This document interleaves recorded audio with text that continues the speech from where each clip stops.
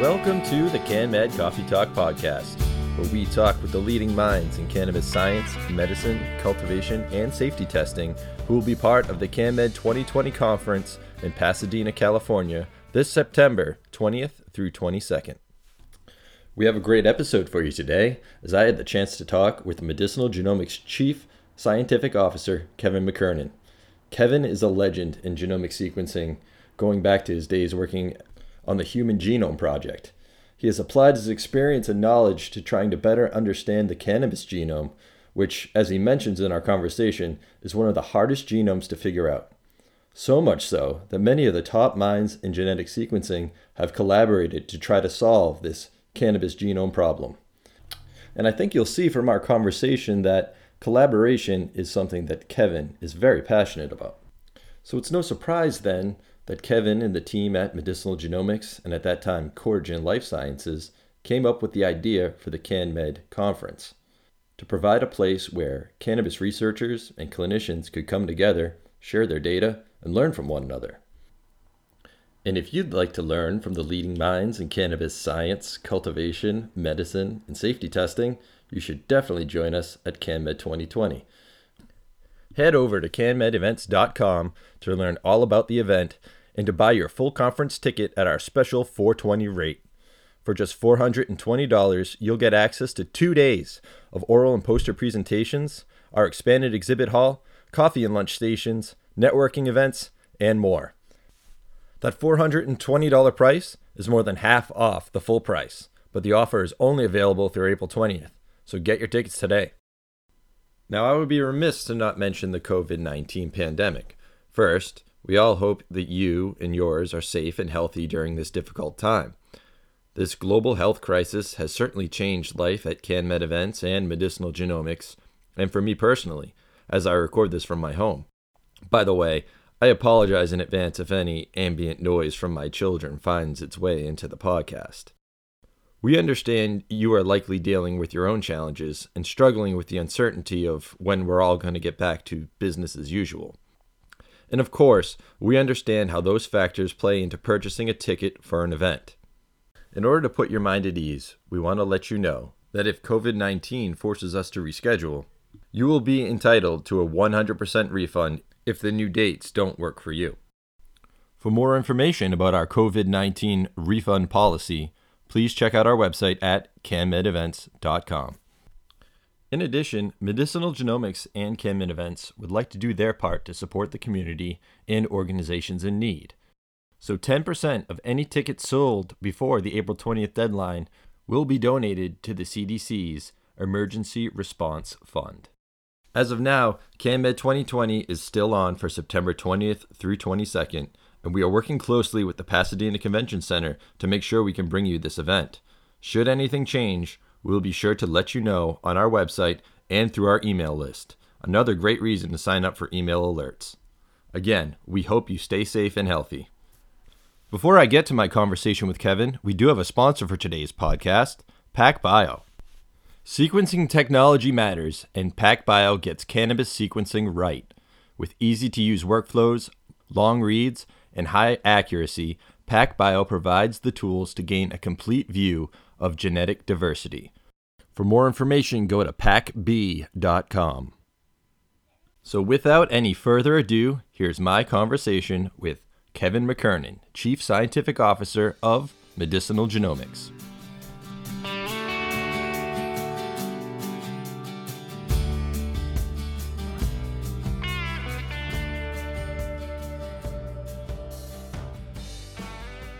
Hello, Kevin. Thanks for joining us. Thanks for having me, Ben. Yeah, I figured it would be fitting to have you as our first guest since you've been so heavily involved in CanMed since its inception. So maybe we should start with you kind of telling the story about how CanMed came to be. Wow, there's a long story there. It actually derived, I think, from a lot of the parents that had children that are being treated in this kind of split medical care system we have. We've got nine. I think this was presented at CanMed last year that only 9% of physicians are educated on the ECS, And yet we've got a lot of people that in the cannabis space have been forced to practice medicine in circumstances where they're either uncertified or don't have access to all the tools in the medical care system. So it creates a really challenging environment for parents who are obviously and oftentimes having to use both systems, both the current Western medicine, while also seeking caregivers and other folks who are professionals in making some of these oils. So that kind of a scientific apartheid system that has occurred due to prohibition has really created a need for physicians to educate many people in the cannabis field about the things we need to worry about in treating a lot of these complex diseases. At the same time, for those physicians to learn from people in the cannabis field that have been making these products sort of under the table for the last 80 years. So we've always found that the division of labor makes people hyper specialized, and oftentimes the most productive interactions are cross disciplinary. When you get together minds of people who are doing growing and people who are doing analytical chemistry, they're not always speaking the same language of people doing genomics or people that are practicing medicine. So getting them all together to share notes is extraordinarily important right now, and that's kind of the spirit of CanMed. I think you're absolutely right. It seems like the conference really started with a real medical focus, given the fact that medicinal genomics was still part of Cortigen at that point. But the conference has really grown to include more of those other disciplines, like you had mentioned, being cultivation and laboratory testing. So it's become a very important event for the community. Would you agree? I would definitely agree, and at the initial conferences were definitely more medically written. I encourage everybody to go and look at some of those presentations. You guys have done a great job keeping them all online, so you can kind of see the history. But it was really early in the early days to demonstrate the medical need, and so that you'll see a lot of patient examples and stories that are brought out early on with some of the physicians sharing their notes on how those progressed. And then as it's grown, there's been an interest in, more money's coming to the space, more tool providers are more comfortable working in the space. So now we're seeing multinational companies come in that are sponsoring the event to, show off mass spec equipment or the latest genomic tools or even some of the advances in the agricultural sector. And all of these are going to play a role because the cost of the medicine, we clearly want to come down. Prohibition has clearly been elevating that price for some time, and it's only going to come down if we can really drive yield and efficiency in the process. And that requires a multidisciplinary approach. Absolutely. And so, speaking of presentations, I wanted to talk a bit about what I assume you're going to be presenting about at CanMed 2020. If we look back the last 2 years, 2018, you kind of introduced this project to create a new reference genome and talked about how it was funded through Dash and everything. And then 2019, we got another update about sort of that project and how it was progressing. And I know you have a lot of new and exciting information to share about the research you've done to the cannabis genome. So I was wondering if you could talk a bit about that. Yeah, so a lot of things have changed radically in the sequencing space in the last few years. It's really coincided with cannabis becoming legal, which has been quite remarkable to see. There are these new long read sequencers. I mean, they've been out for a while, but the long read sequencers have really been hampered by their error rates. They're not that accurate, but they can get you very long reads. That's something we've never had before in the sequencing space. And to add to that, just this year, we saw PacBio finally get the single molecule sequencing to be more accurate than Sanger data, which has really been the gold standard technique that we use to initially sequence the human genome. Plant genomes are even harder than human genomes to sequence. They're more repetitive. The cannabis genome is upwards to 70% repeat content. That makes even these long read tools trip up on them unless they have the accuracy to separate all of the repeats that are in the genome. They're closely related in similar sequences, and so you really need accuracy and long reads to make that come together. So those came together. Those tools really have only been available since this December. So we did present on Jamaican Lion last year, and those were done with some of the more error-prone tools that had very long reads, and they really pushed the genome forward quite a bit in terms of its completeness. But some of the centromeres and the telomeres and the repetitive regions that have a lot of these cannabinoid synthase genes are still somewhat quagmire. And these longer read, more accurate tools, what they are calling the Hi-Fi system at PacBio, has begun to resolve those. We're starting to see full-length telomeres and cannabinoid synthase gene clusters all perfectly resolved with these newer tools. And that does change our perspective on the genome and gives us a better tool to compare it to all the other cannabis genomes out there. We all call it cannabis, and there's an active debate on how many species there are. But when you actually start looking at the genomes across multiple different varietals, you realize one genome project isn't going to solve this debate. We're going to be in a world where we're looking at multiple different references, probably initially a cannabinoid-centric reference genome set, where we're going to have type 1 references, type 2 references, type 3, 4s, and 5s.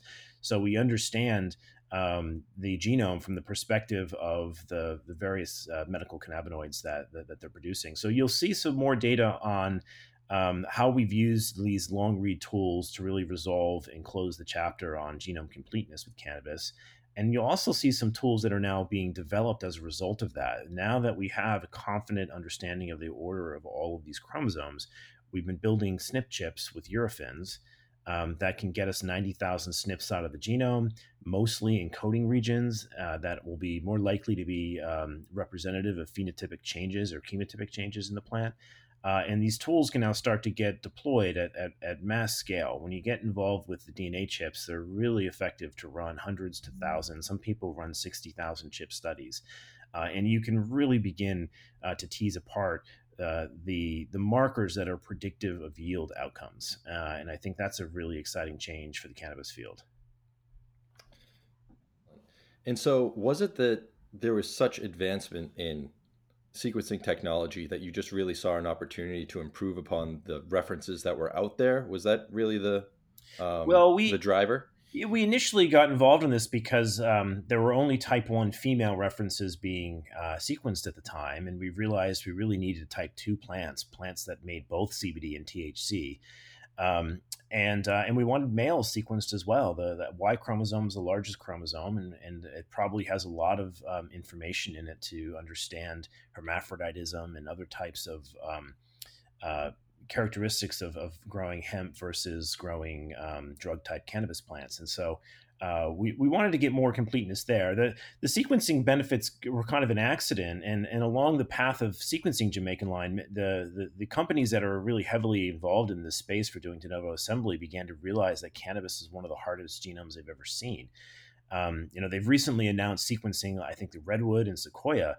And even those genomes which are bigger genomes in cannabis, they're not nearly as repetitive. So they're beginning to assemble into better quality than the cannabis genome. So the cannabis genome has become a bit of this trophy organism amongst the people who make DNA assembly tools, where they all want to crack it because it looks like it's one of the hardest ones to manage.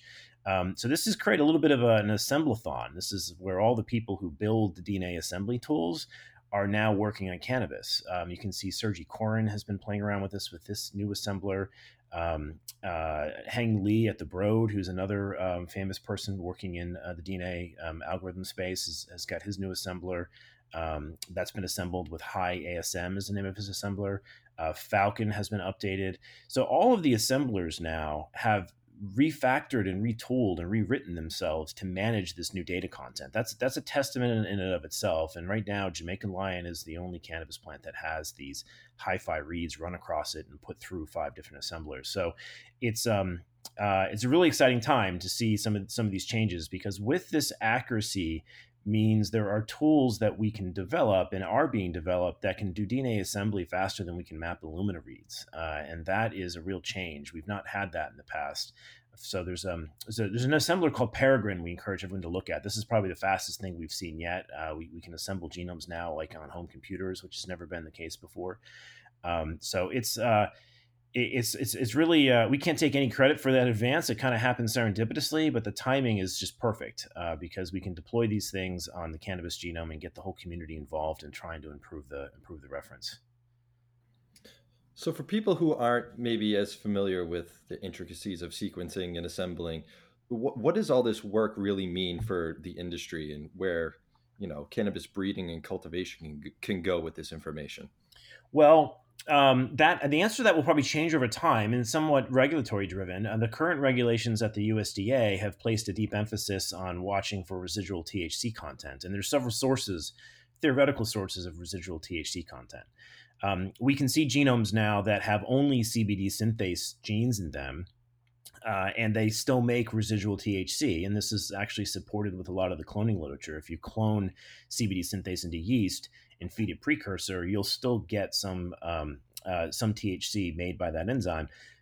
So there's about a 23 to 25 to 1 ratio we tend to see of CBD synthase leaking some THC synthase. Now, if your goal is to make CBD, you can't really get rid of that other than to screen for plants that might have variants in CBD synthase that alter that ratio. And there's some activity with site-directed mutagenesis that people are doing that may drive that.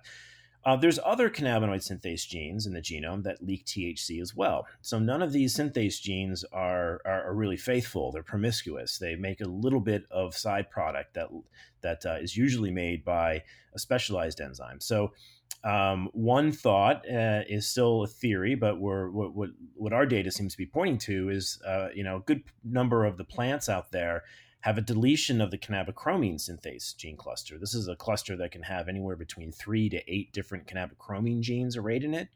And you can see this in some type 4 plants. Type 4 plants have both THC and CBD deleted. I should say THC synthase and CBD synthase are both deleted.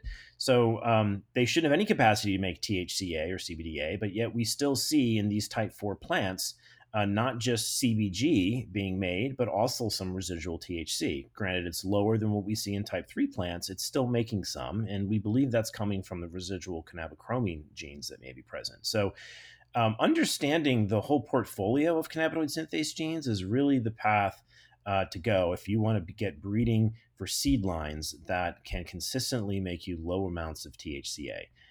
It's very difficult to do right now if you have a gene like CBD synthase that is leaking. If you grow that above 8 or 9% CBD synthase, you'll start to see THCA pop up in those plants at a level that may make it insufficient for USDA guidelines. So on average, we're seeing over 40 different cannabinoid synthase genes to monitor. So when we do DNA sequencing or when we run these chips that we've built, we can begin to profile these.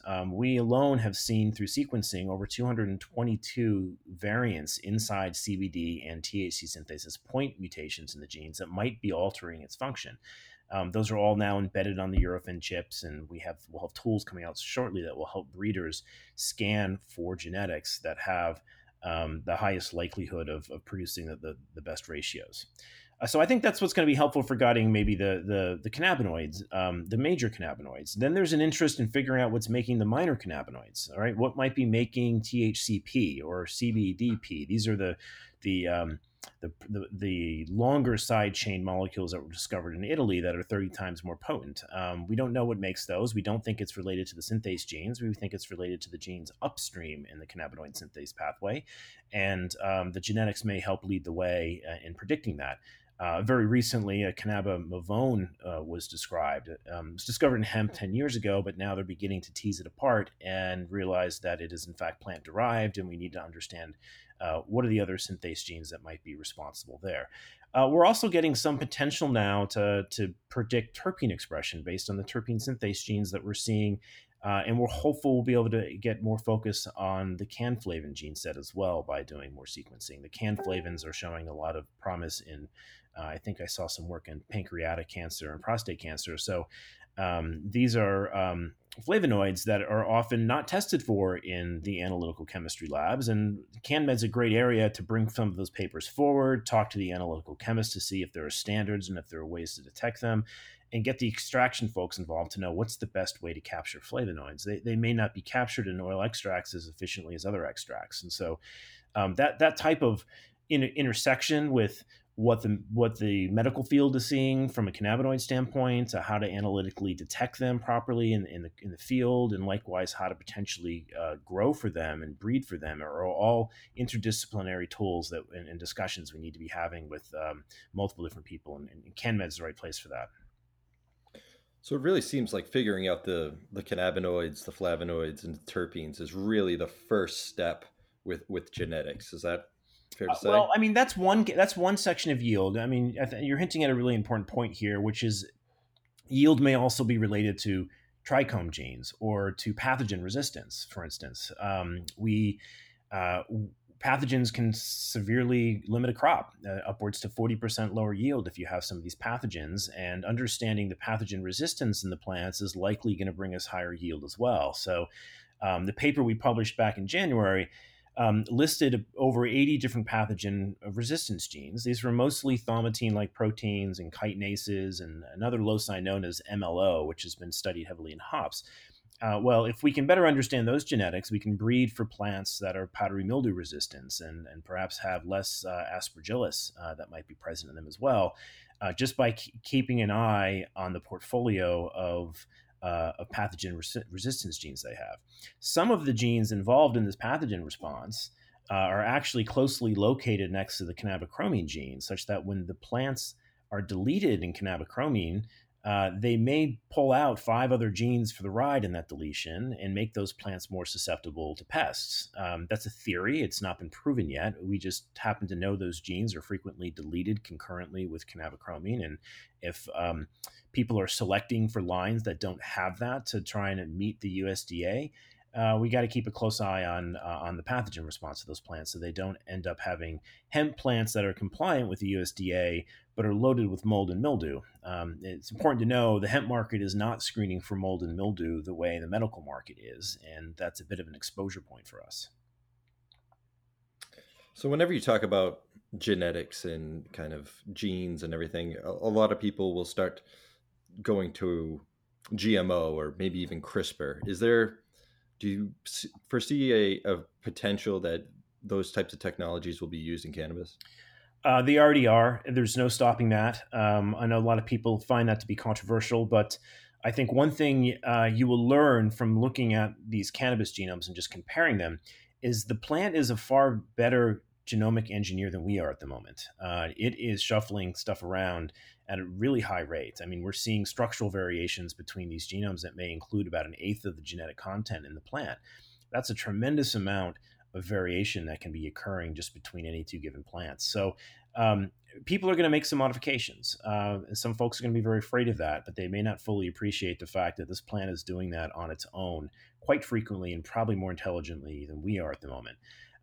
So I think there have been cases of people trying to delete THC synthase with CRISPR.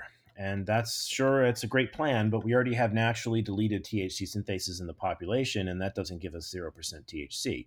There may be some other genes you need to delete as well, maybe another 39 cannabinoid synthase genes that are leaking. So, the hemp transformation protocols are really early, and I don't know that you can do multiple site mutagenesis with CRISPR and select for it, and it's early for those types of studies. I think what you're more likely to see is rapid breeding, is finding the actual profiles you want in the field and intelligently breeding some of those characteristics out of the plant and into the set of cultivars you're working with, and getting CRISPR to transform plants and get those to be stably represented and not to be mosaics. Oftentimes, when you do these genetic modifications, it's very difficult to get them to transform every single cell in the plant. You have to start with a very small amount of tissue and hope that you get 100% transfection efficiency, and then find a selectable marker that brings that out to the rest of the tissue type. That's not easy, and so that limits what you can do in many respects right now with the current CRISPR technologies. But I do think they're coming, and I do think they're going to play a valuable role. I think some of the most exciting genetic engineering stuff that we're seeing is the capacity to bring some of these genes into other hosts like yeast, so that you can really torture test them as an individual gene in a different organism to understand what it does. So the work that we saw presented last year with Demetrix, interestingly enough, they were able to clone THC and CBD synthase into a yeast. And by feeding it different precursors from hexanoic acid to octanoic acid, they were able to get the yeast to make THCP. That taught us a lot about THCP. That taught us that THC synthase can in fact make it. And so that's probably not where to genetically look for any of the mutations in the plant that are making it. But it also gave us a model to know that when you isolate this single gene and feed it particular precursors, you get a desired outcome. And that teaches us a lot about the biochemistry in the plant itself. So oftentimes, these tools of shuttling genes around teach us a lot about the complexity of the plant, so that we don't have to do as much guesswork in the engineering we want to do in the plant. So do you foresee a future where folks are creating cannabinoids with yeast instead of the plant? I see some of that. Yeah, I think the benefits of the yeast derived cannabinoids are that they'll be highly pure. You can make them and make only preferably only one or two of them, depending on how much side product you get. The thing about yeast is you can control the conditions you grow it in, and perhaps coax those enzymes to be less promiscuous in that environment. And then you can also put different molecules on them if you want to tag the cannabinoids. So that you can purify them. The Keesing paper put a biotin on the tail, and there are ways to put biotins on molecules where it's removable. So they may be edging into a really highly purified form of one particular cannabinoid, which can be a little bit difficult to iron out in the plant. That'll make for a great GMP grade. I don't yet know if it's going to be competitive economically with the plant. When you start getting more efficient breeding going on, the plant may in fact be a very productive way of making this. But those economic things are best seen in the marketplace, I think. I don't think it's going to be necessarily an instant replacement for all these other compounds we want to make.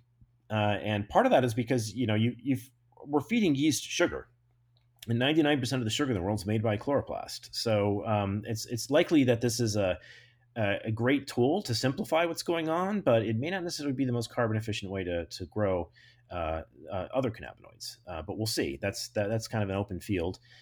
Certainly, if we could get THCP expressed in the plant up to 20%, that might make it more productive to make in cannabis. However, I don't know that THC or THCP is ever going to be grown outdoors, meaning it may remain artificially elevated in price such that yeast has an advantage.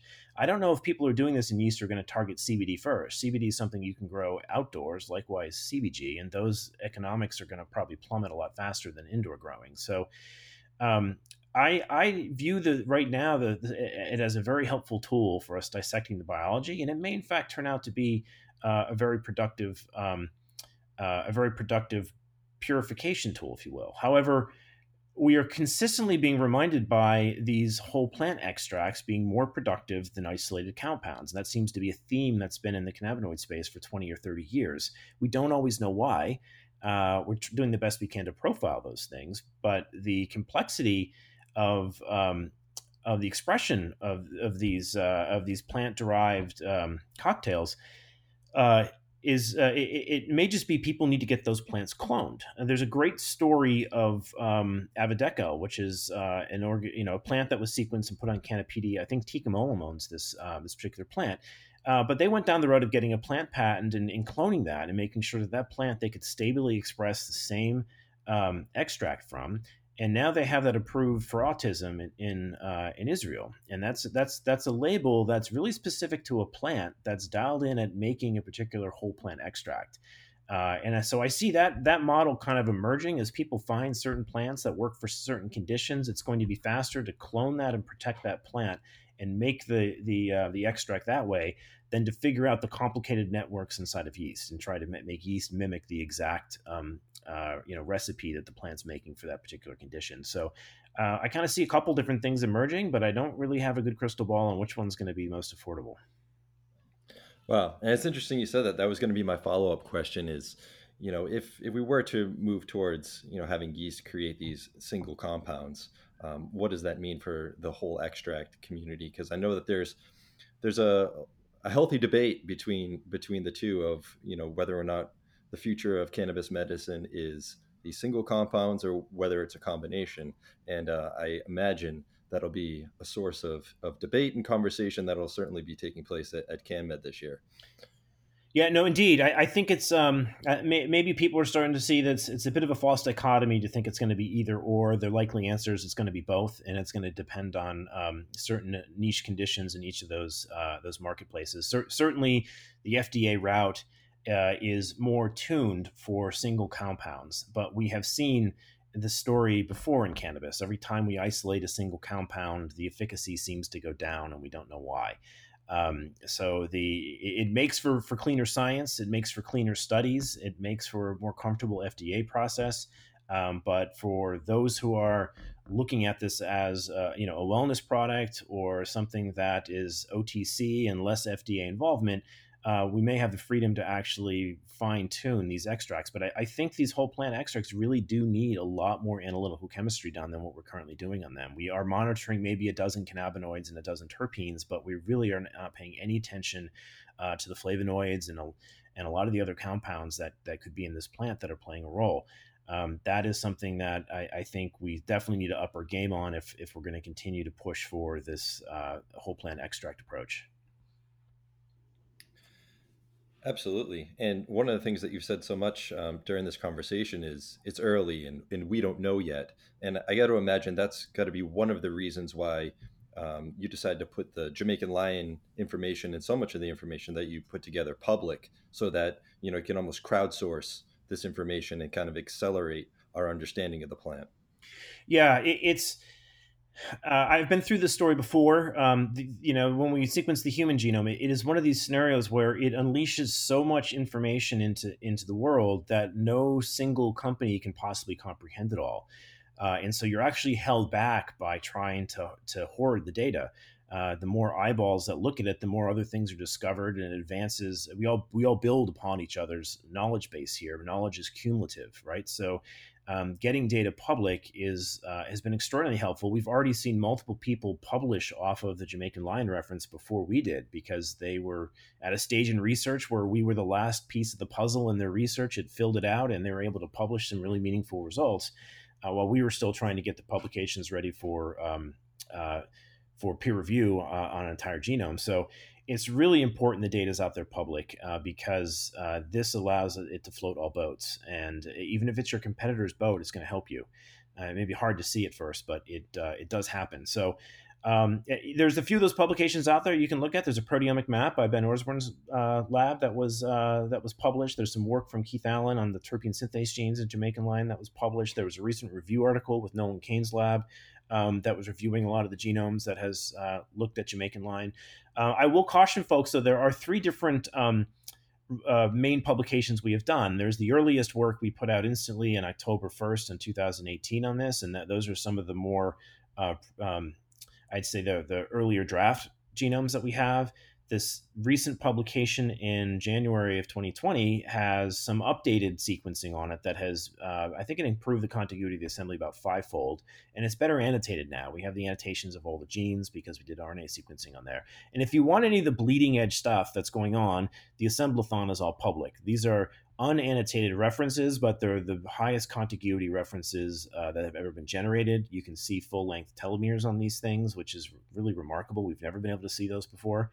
And that's kind of where the folks who want to play with the latest and greatest are jumping on the Assemblathon data. Excellent. And I know that you've touched on it throughout the conversation, but I was wondering if you might be able to kind of summarize, what does all this work really mean for healthcare providers or cannabis patients? Why should they be excited about all this work being done in genomics?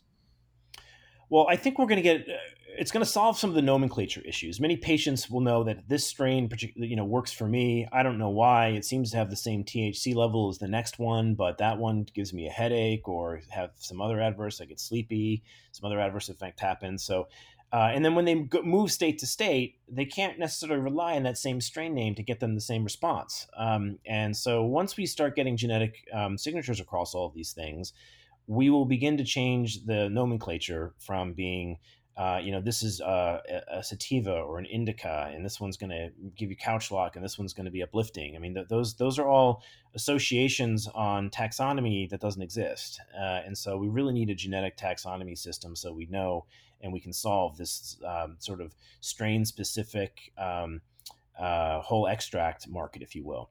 The other thing I think it's going to do is it is going to enable people to look at the genome and do different things and think, okay, we have problems with too many males in open fields and the feminization process we're afraid of. How do you solve that problem? Some people might want to put markers in the Y chromosome so they can easily detect males and remove them more easily than doing perhaps genetic tests. One concept people have been throwing around is putting a green fluorescent protein on the Y so they can run drones over fields and image them for the ones that might be expressing in a certain wavelength. Crazy idea, but it would probably work. Don't know if it's economical, but there's ideas like that weren't generated in our hands. They're just ideas that have emerged in the community ever since now we have a Y chromosome and we know what to target. I think we're going to see the same thing in modulating some of the cannabinoids and modulating some of the other compounds in the plant that are lowly expressed. Many of the cannabinoid synthase genes, we believe, have been bred into near extinction because we had one biomarker we could test for, and that was THC. People could smoke cannabis and know that we were breeding in the right direction. But we now know that the biochemistry involved in the plant means the expression of one cannabinoid is a bit of a zero-sum game. The precursors are all competitive, and so when you breed for one cannabinoid, you lose the other. So prohibition has probably bred many of these rare cannabinoids into near extinction, and we need to rescue them. And the genomics is going to lead to a map on how to rescue those. And I think that's where we'll see some of the most exciting work in the next year.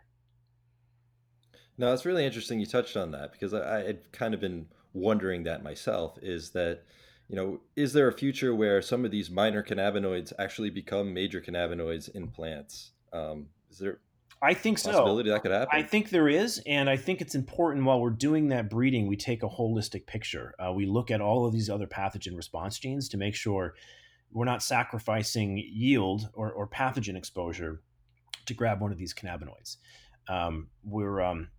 We're actively in the space of monitoring the microbiome of the plant. We make a lot of the testing kits out there that look for Aspergillus, E. coli, and Salmonella, and powdery mildew, and a variety of these common endophytes that are in the plant. So we think this is a really important space. We really need to understand the microbiome of the plant in order to make sure we can produce the right amount of compound with the least amount of patient exposure. And you can't really grow these plants like a boy in a bubble. That's not how they operate. They really do need symbiotic relationships with other microbes. They just have to be microbes that aren't pathogens to humans. And so that process, I think, is going to be more than just genomic driven. It's going to be microbiome and genomic driven. And you need both tools to really, I think, skin that cat.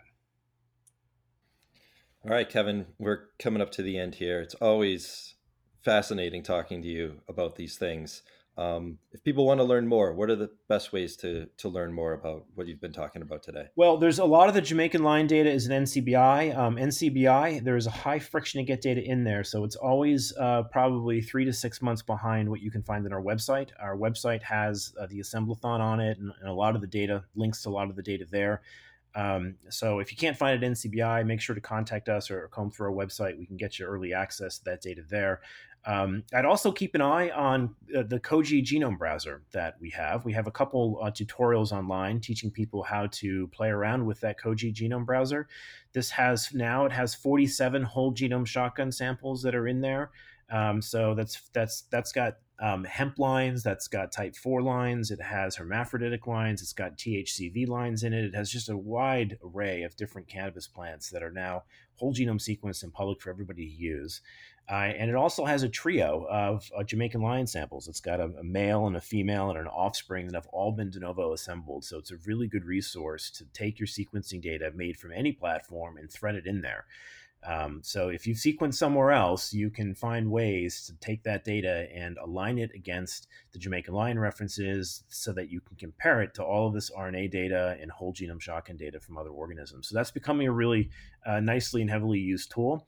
So people can search this stuff, and then likewise, we've got a lot of content on our Facebook page and our website regarding a lot of the pathogen work that we're doing. We are having some great success cloning enzymes out of the plant that we believe are responsible for some of the resistance to these molds and expressing them in other organisms like E. coli so that we can make cannabis proteins that we know fight off fungi. So we think that may turn into a really interesting direction, or kind of a green chemistry for pesticides that don't generate small molecules that enrich in extraction. We want to go enzymatic here, so we can make natural cannabis peptides that destroy or attack fungi and do not enrich or cause any risk in the extraction process and contaminating oils. So that's a whole new kind of green chemistry field that we're looking at. Excellent. A lot of things going on. We love it. Any closing remarks about CanMed specifically? I think it's going to be a banner year. I know there's a lot of right now. There's been a lot of nervousness over the COVID crisis that's going on. We are still planning CanMed. We've been paying close attention to that pandemic, and in fact, we've even built ourselves our own little COVID test here for employees. So we're not taking it lightly, but we do sense there's optimism in the air and that this will pass, and that some of the compounds that are coming to play here are showing some promise, and that the testing rates that we're seeing lead to a little bit of optimism. There's a high number of patients out there that don't have this, or the antibody tests are beginning to show have some immunity. So we don't think this is going to stall CanMed or delay it. We actually think that we're going to be around this corner by summertime, and that the conferences will then assume, and we'll need them by then because so many have since been canceled. So keep the date open for CanMed. We think it's still going to go live, and we think it's going to be a banner year. Great way to close it out. Thanks again, Kevin. All right. Yep. Take care, Ben. Thank you.